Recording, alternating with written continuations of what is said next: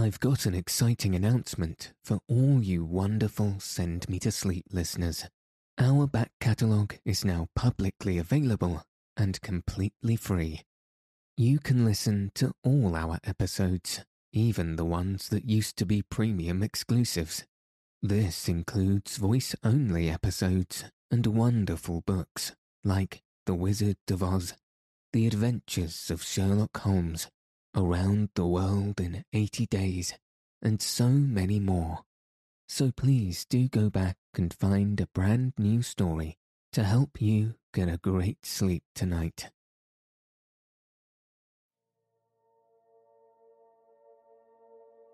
Good evening. Tonight, I'll be reading Part 1, Chapters 18 and 19 of Anna Karenina by Leo Tolstoy. So let your eyes fall heavy and your breath soften as we settle in for a peaceful night's sleep.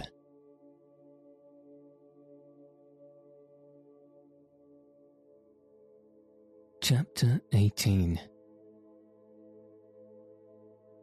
Vronsky followed the guard to the carriage, and at the door of the compartment he stopped short to make room for a lady who was getting out. With the insight of a man of the world, from one glance at this lady's appearance, Vronsky classified her as belonging to the best society. He begged pardon and was getting into the carriage, but felt he must glance at her once more. Not that she was very beautiful, not on account of the elegance and modest grace which were apparent in her whole figure, but because in the expression of her charming face as she passed close by him, there was something peculiarly caressing and soft. As she looked round, she too turned her head. Her shining grey eyes, that looked dark from the thick lashes, rested with friendly attention on his face, as though she were recognizing him, and then promptly turned away to the passing crowd, as though seeking someone. In that brief look, Vronsky had time to notice the suppressed eagerness which played over her face, and flitted between the brilliant eyes and the faint smile that curved her red lips. It was as though her nature was so brimming over with something that against her will it showed itself now in the flash of her eyes, and now in her smile. Deliberately she shrouded the light in her eyes, but it shone against her will in the faintly perceptible smile. Vronsky stepped into the carriage. His mother, a dried-up old lady with black eyes and ringlets, screwed up her eyes, scanning her son, and smiled slightly with her thin lips. Getting up from the seat and handing her maid a bag, she gave her little wrinkled hand to her son to kiss, and lifting his head from her hand, kissed him on the cheek. "You got my telegram? Quite well, thank God." "You had a good journey," said her son, sitting down beside her and involuntarily listening to a woman's voice outside the door. He knew it was the voice of the lady he had met at the door.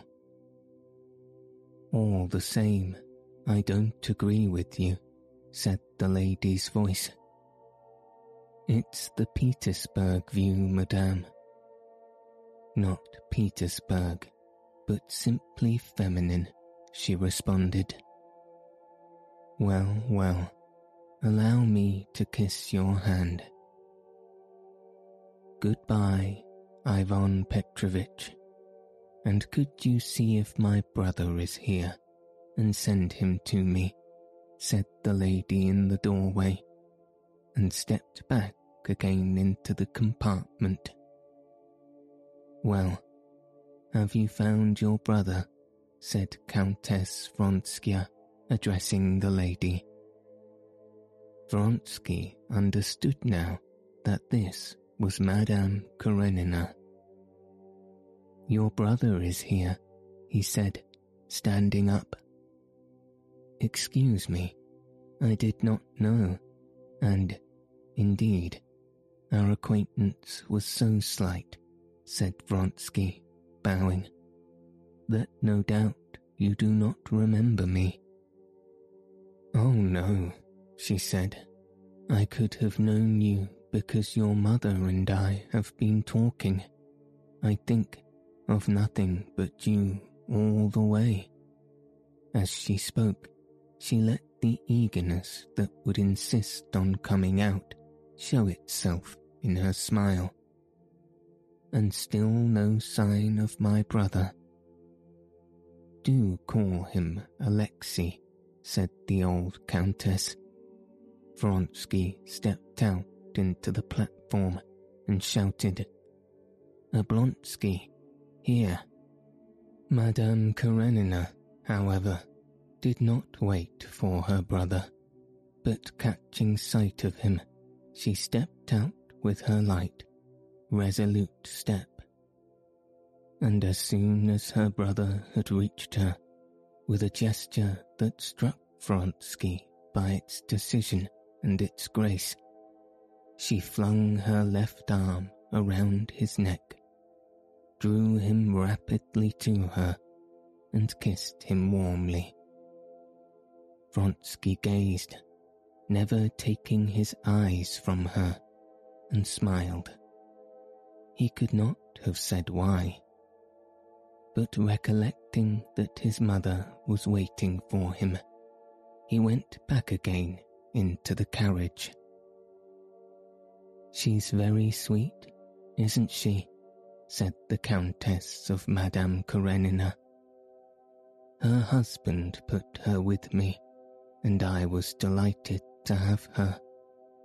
We've been talking all the way, and so, I hear, vous filez le parfait amour, tant mieux mon cher, tant mieux. I don't know what you're referring to, maman, he answered coldly. Come, maman, let us go. Madame Karenina entered the carriage again to say goodbye to the Countess. Well, Countess, you have met your son, and I my brother, she said. And all my gossip is exhausted. I should have nothing more to tell you. Oh no, said the Countess, taking her hand. I could go all around the world with you and never be dull. You are one of those delightful women in whose company it's sweet to be silent as well as to talk. Now please, don't fret over your son. You can't expect never to be parted. Madame Karenina stood quite still, holding herself erect, and her eyes were smiling. Anna Arkadyevna, the Countess said in explanation to her son, has a little son, 8 years old, I believe, and she has never been parted from him before. And she keeps fretting over leaving him. Yes, the Countess and I have been talking all the time. I of my son, and she of hers, said Madame Karenina. And again, A smile lighted up her face, a caressing smile intended for him. "I am afraid that you must have been dreadfully bored," he said, promptly catching the ball of crockery she had flung at him. But apparently she did not care to pursue the conversation in that strain, and she turned to the old Countess. "Thank you so much. The time has passed so quickly. Goodbye, Countess." "Goodbye, my love," answered the Countess. "Let me have a kiss of your pretty face. I speak plainly at my age, and I tell you simply that I've lost my heart to you." Stereotyped as the phrase was, Madame Karenina obviously believed it and was delighted by it. She flushed, bent down slightly, and put her cheek to the Countess's lips, drew herself up again, and with the same smile fluttering between her lips and her eyes, she gave her hand to Vronsky.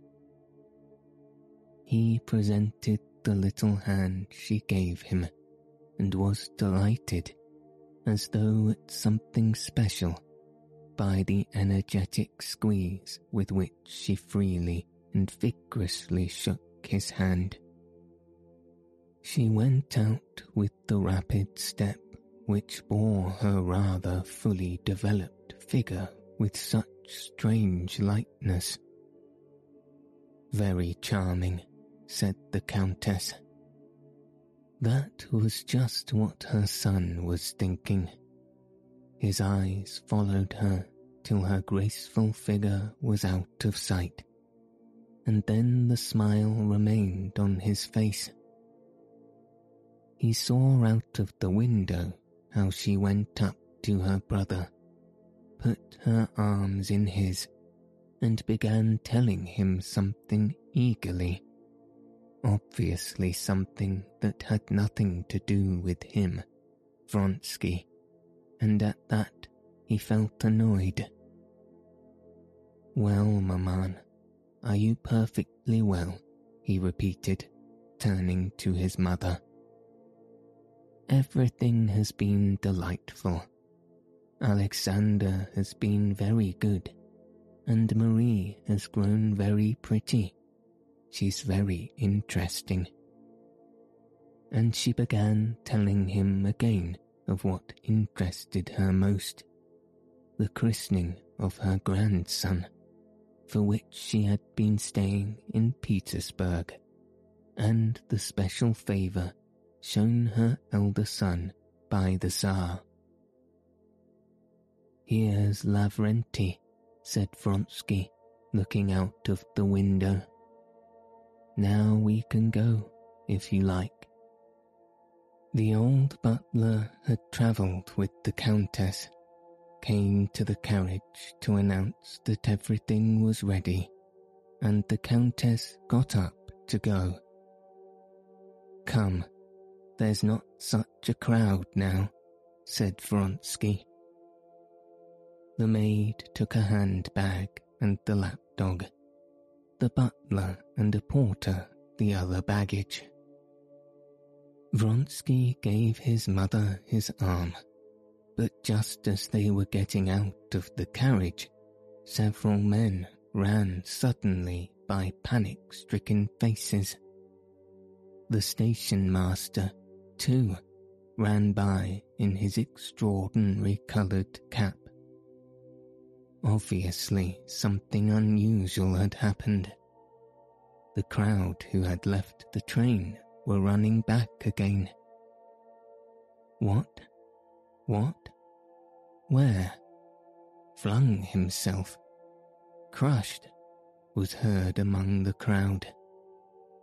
Stepan Arkadyevitch, with his sister on his arm, turned back. They too looked scared, and stopped at the carriage door to avoid the crowd.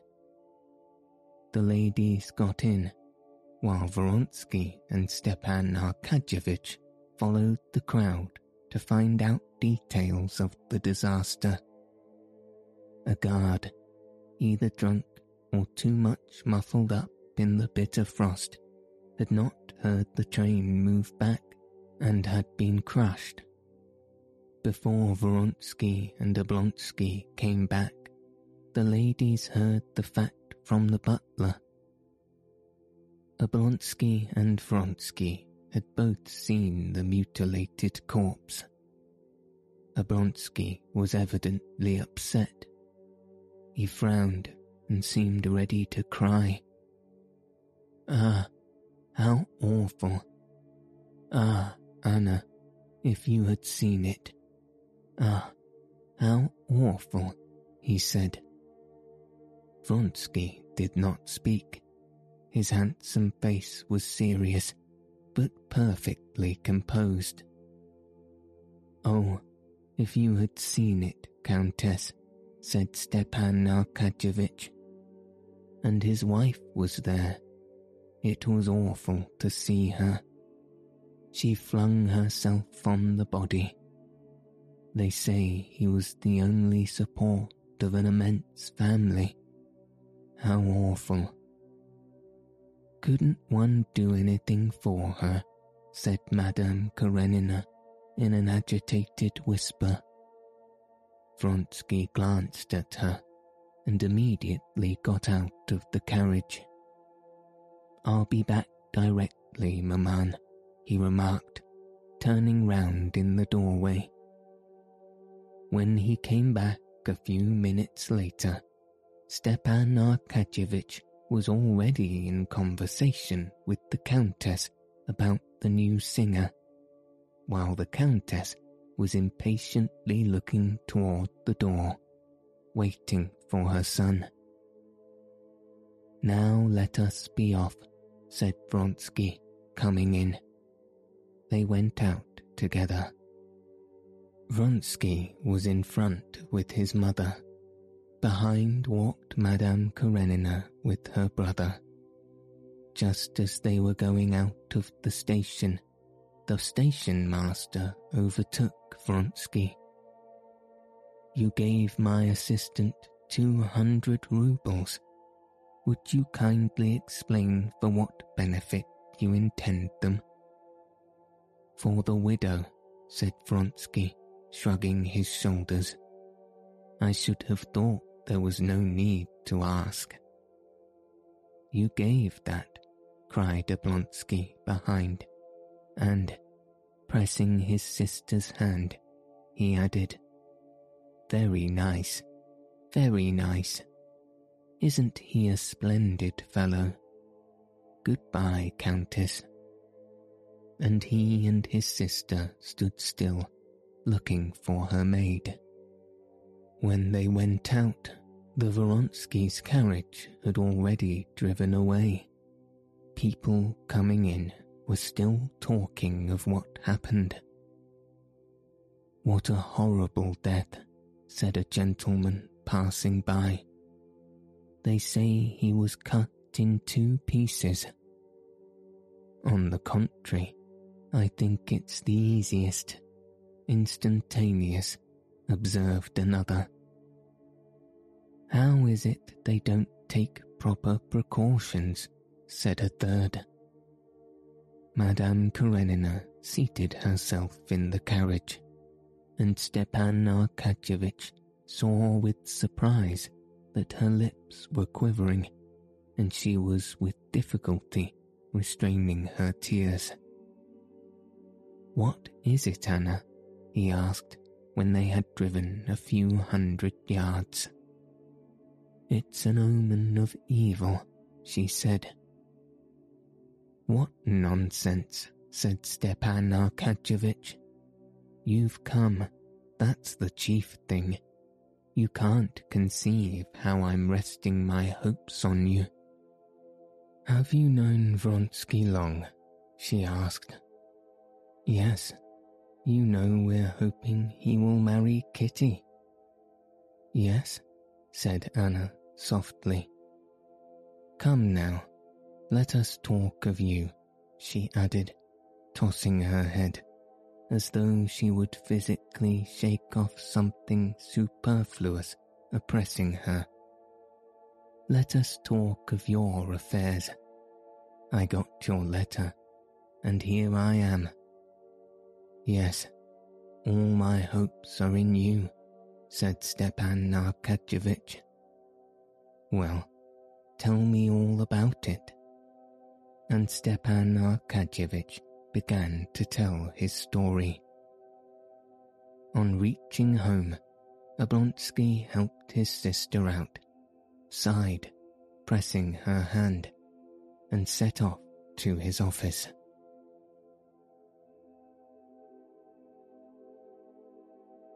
Chapter 19.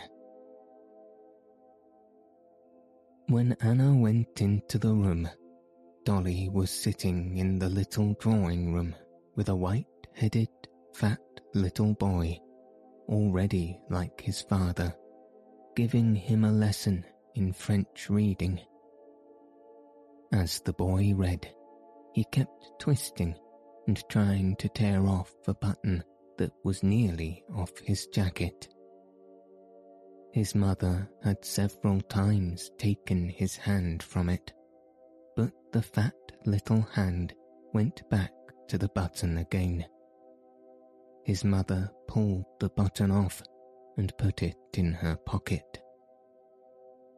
"Keep your hands still, Grisha," she said, and she took up her work, a coverlet she had long been making. She always set to work on it at depressed moments, and now she knitted at it nervously, twitching her fingers and counting the stitches. Though she sent word the day before to her husband that it was nothing to her whether his sister came or not, she had made everything ready for her arrival, and was expecting her sister-in-law with emotion. Dolly was crushed by her sorrow, utterly swallowed up by it.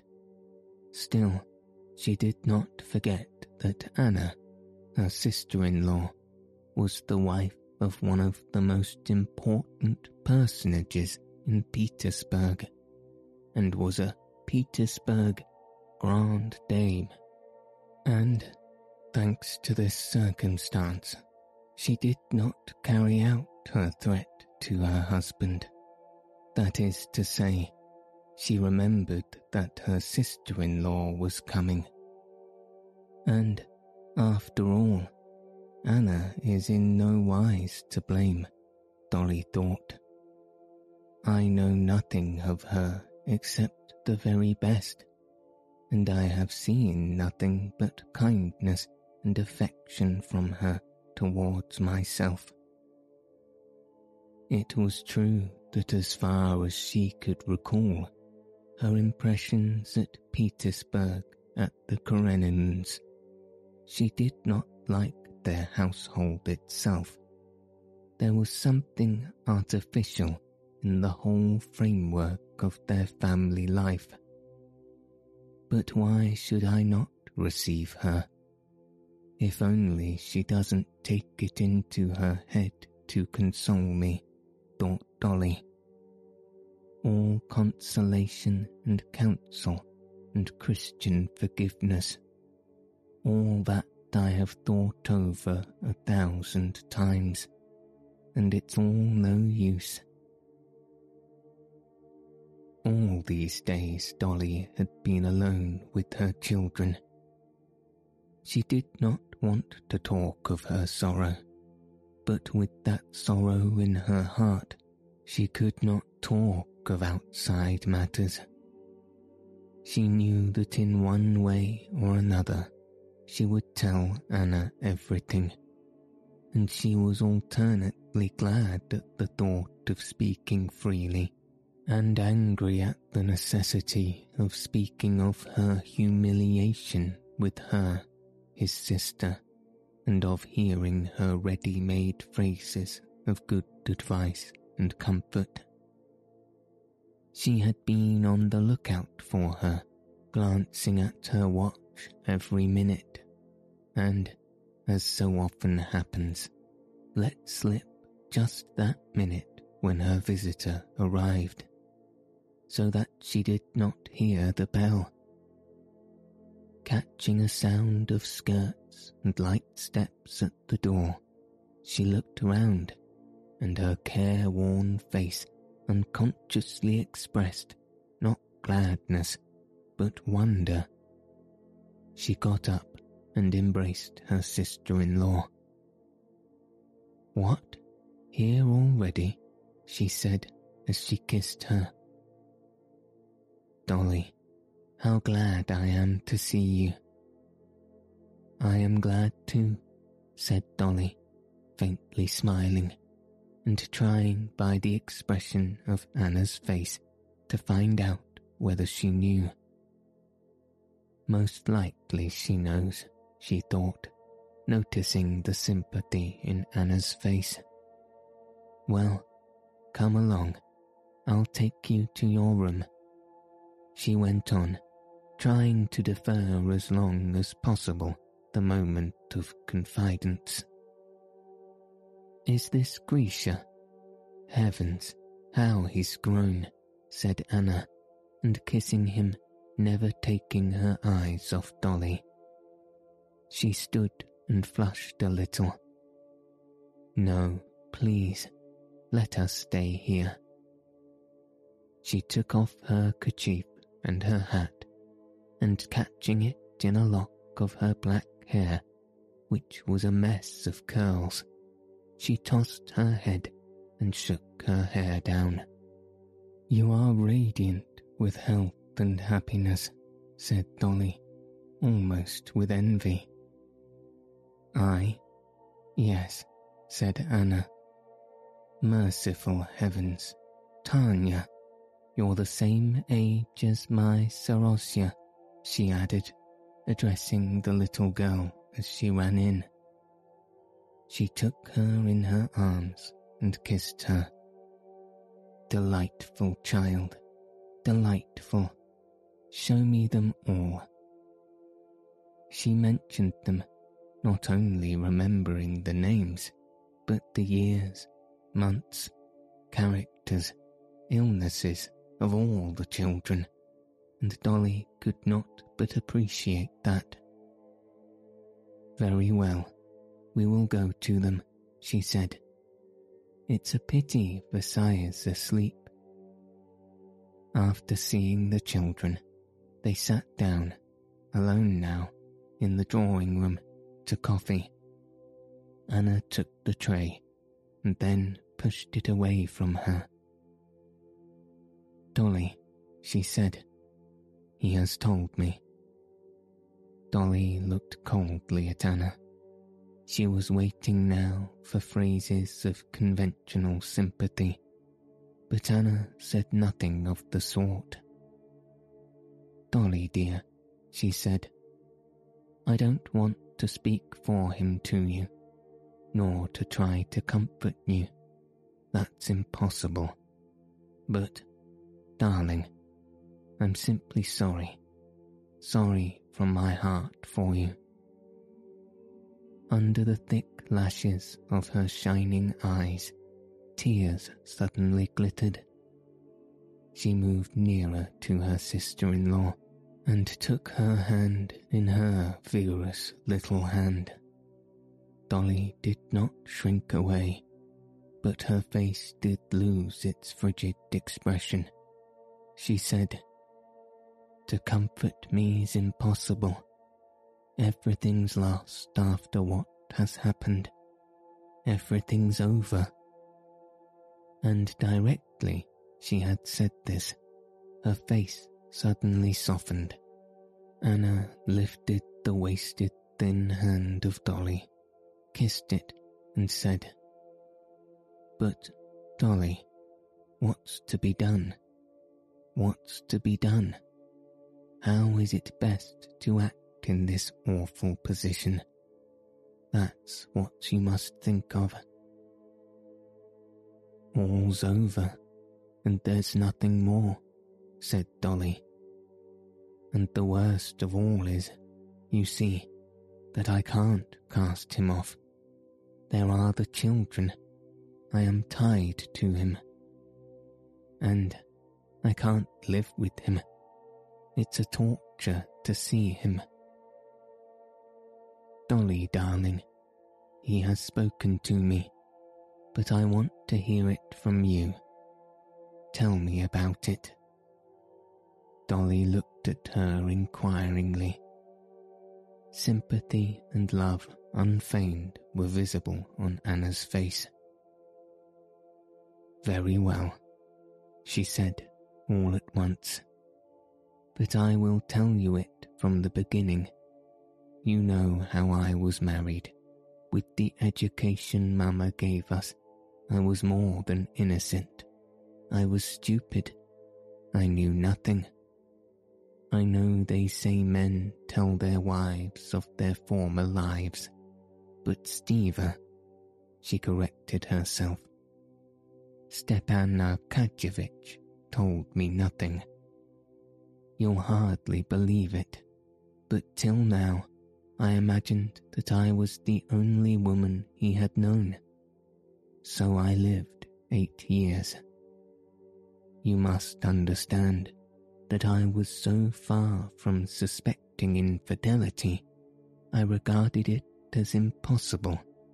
And then, try to imagine it, with such ideas, to find out suddenly all the horror, all the loathsomeness. You must try and understand me. To be fully convinced of one's happiness, and all at once," continued Dolly, holding back her sobs. "To get a letter, his letter to his mistress, my governess. No, it's too awful." She hastily pulled out her handkerchief and hid her face in it. "I can understand being carried away by feeling," she went on after a brief silence, "but deliberately, slyly deceiving me, and with whom? To go on being my husband together with her. It's awful. You can't understand." "Oh yes, I understand. I understand. Dolly dearest, I do understand," said Anna, pressing her hand. "And do you imagine he realizes all the awfulness of my position?" Dolly resumed. "Not in the slightest. He's happy and contented." "Oh no," Anna interposed quickly. "He's to be pitied. He's weighed down by remorse." "Is he capable of remorse?" Dolly interrupted, gazing intently into her sister-in-law's face. "Yes, I know him. I could not look at him without feeling sorry for him. We both know him. He's good-hearted, but he's proud, and now he's so humiliated. What touches me most," and here Anna guessed what would touch Dolly most, "he's tortured by 2 things, that he's ashamed for the children's sake, and that, loving you, yes, loving you beyond everything on earth," she hurriedly interrupted Dolly, who would have answered, "He has hurt you, pierced you to the heart. No, she cannot forgive me. He keeps saying." Dolly looked dreamily away beyond her sister-in-law as she listened to her words. "Yes, I can see that his position is awful. It's worse for the guilty than the innocent," she said. "If he feels that all the misery comes from his fault. But how am I to forgive him?" How am I to be his wife again after her? For me to live with him now would be torture, just because I love my past love for him. And sobs cut short her words, but as though of set design, each time she was softened, she began to speak again of what exasperated her.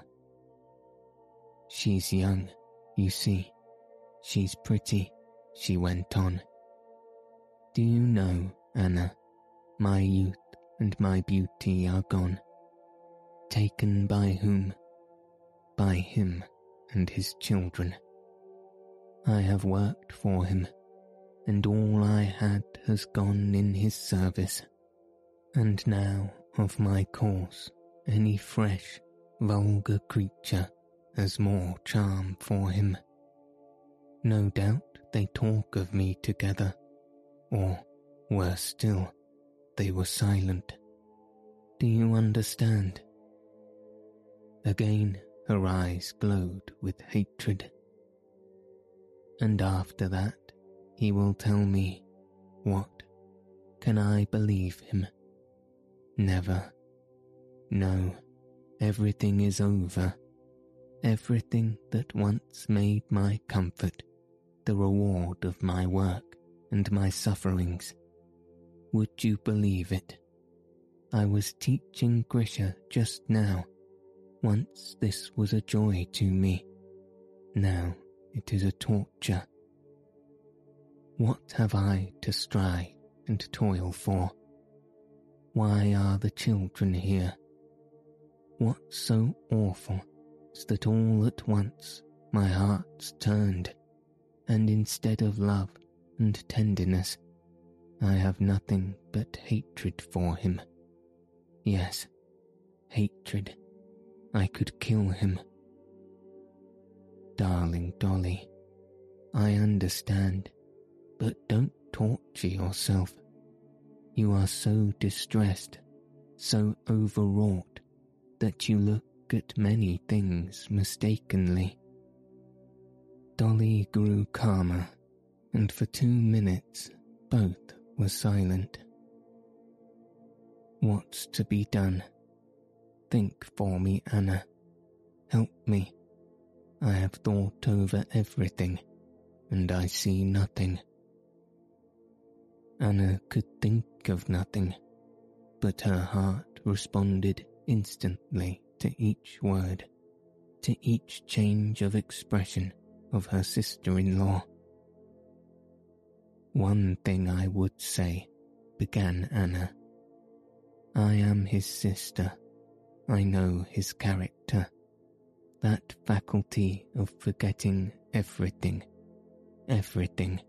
She waved her hand before her forehead.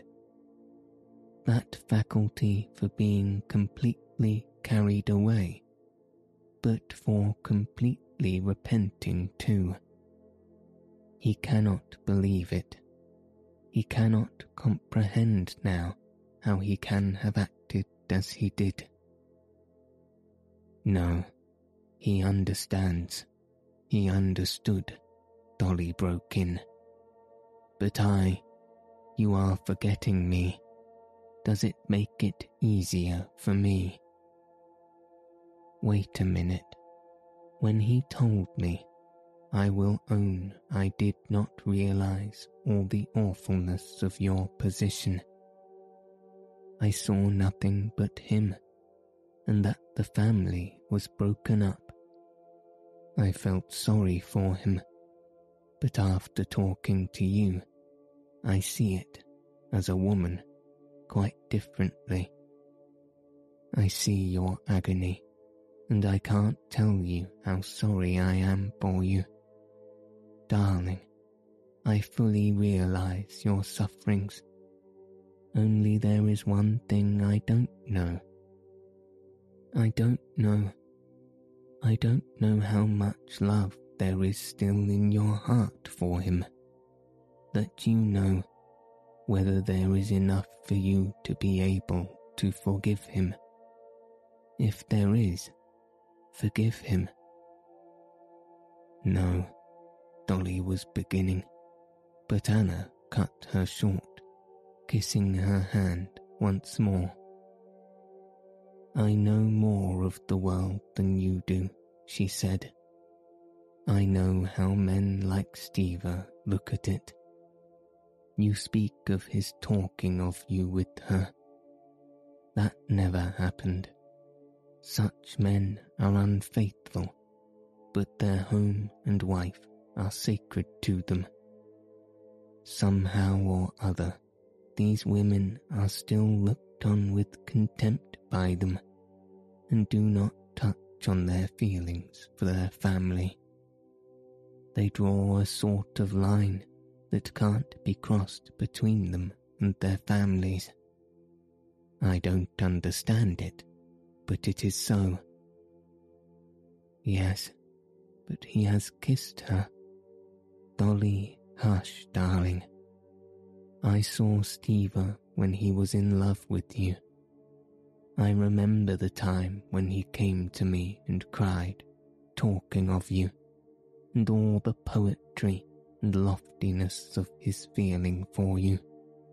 And I know that the longer he has lived with you, the loftier you have been in his eyes.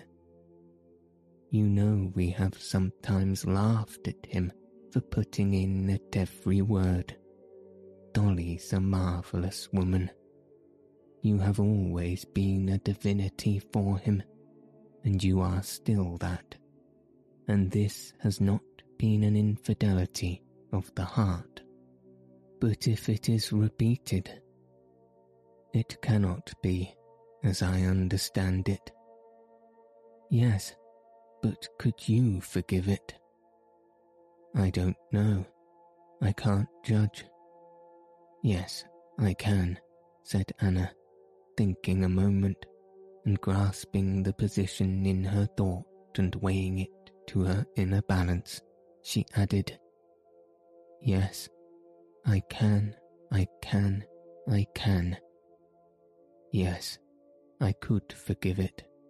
I could not be the same. No, but I could forgive it, and forgive it as though it had never been at all. Oh, of course, Dolly interposed quickly, as though saying what she had more than once thought. Else it would not be forgiveness. If one forgives, it must be completely. Come, let us go.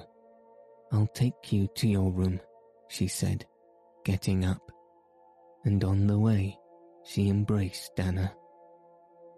My dear, how glad I am you came. It has made things better, ever so much better.